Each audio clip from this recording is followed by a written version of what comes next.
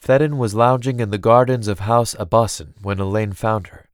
The trees made a carefully sculpted pool of shade around a granite fountain that drew directly from the aqueduct, cold river water splashing endlessly over stone.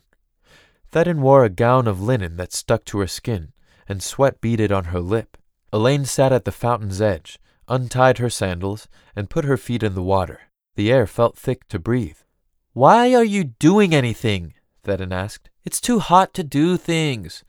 "I'm cooling off." "You walked here in the heat so that you could cool off from walking over here in the heat? That doesn't make sense." An Inlisk servant boy with a moon-round face and curling hair stepped out from the house, but Elaine met his eyes and shook her head before he could offer anything. He faded back into the building as smoothly as he'd left it.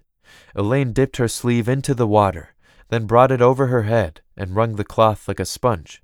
A cool rivulet ran down her neck and vanished into the back of her blouse.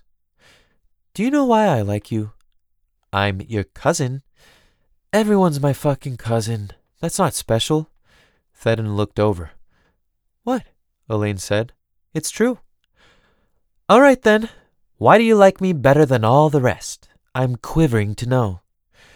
"You don't want anything from me." "I want things from you all the time." "No," Elaine said. "You want things all the time, and sometimes you get them from me. There's a difference." Thedin nodded slowly. "Are you sure? Because they sound the same." "Father's giving away our compound to Jorig Abassin. It's going to be an act of princely largesse." "Oh," Thedin said. "I'm sorry. It doesn't matter. Nothing matters. Not much." Her cousin shifted, stood, and came to sit at Elaine's side. Elaine would have leaned against her, but Thedin put her head on Elaine's shoulder first. She smelled like sweat and lavender. "Then why do you work so hard?" "I don't know," Elaine said. She kicked the water with her bare foot and watched the splash. Then, with deliberate violence, she did it again. "I wish I was like you." "Oh, sweet. Oh no, don't wish that. I'm a mess." "You're your own mess. I'm someone else's, and I don't even know whose. My father's? My mother's? Maybe I'm the mess of the whole city. You do what you want to do. I do what I'm supposed to do, and what do I get? Power." "It doesn't feel like it." "You don't like power," Thedin said. "You think it's inauthentic. That's why you really love me. I'm comfortable playing the part of myself as if Thedin Abassin was a role, and I was really the least shame-bound actor in Seepwater. You're jealous of my talent." Elaine laughed.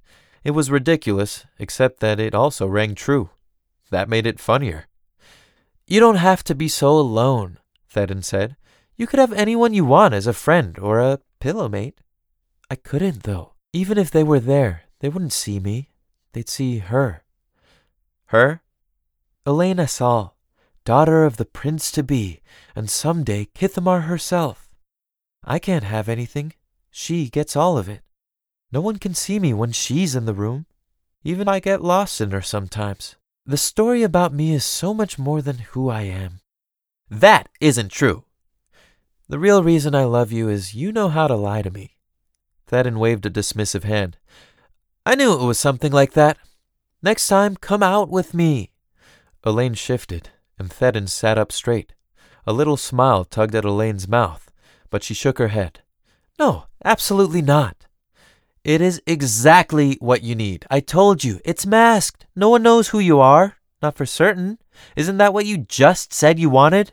It's like the gods put this here just for you. It would be sacrilege not to go." "It's a mess of drunken merchants and you playing dangerous games below your station." "But with masks," Thedin said around a chuckle. "I feel like you're missing that point. Take something for yourself now, while you still can.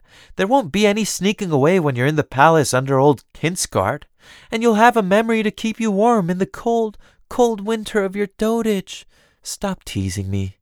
"Ancient Prince Elaine Assal, on her icy throne lost to crippling isolation and, I don't know, ague?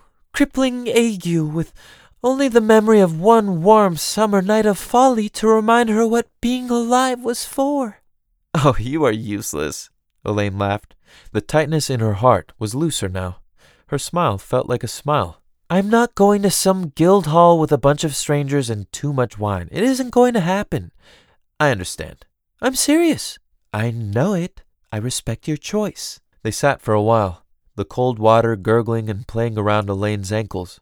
A squirrel bounded through the trees above them, leaping from branch to branch on its way from wherever it had come to wherever it was going.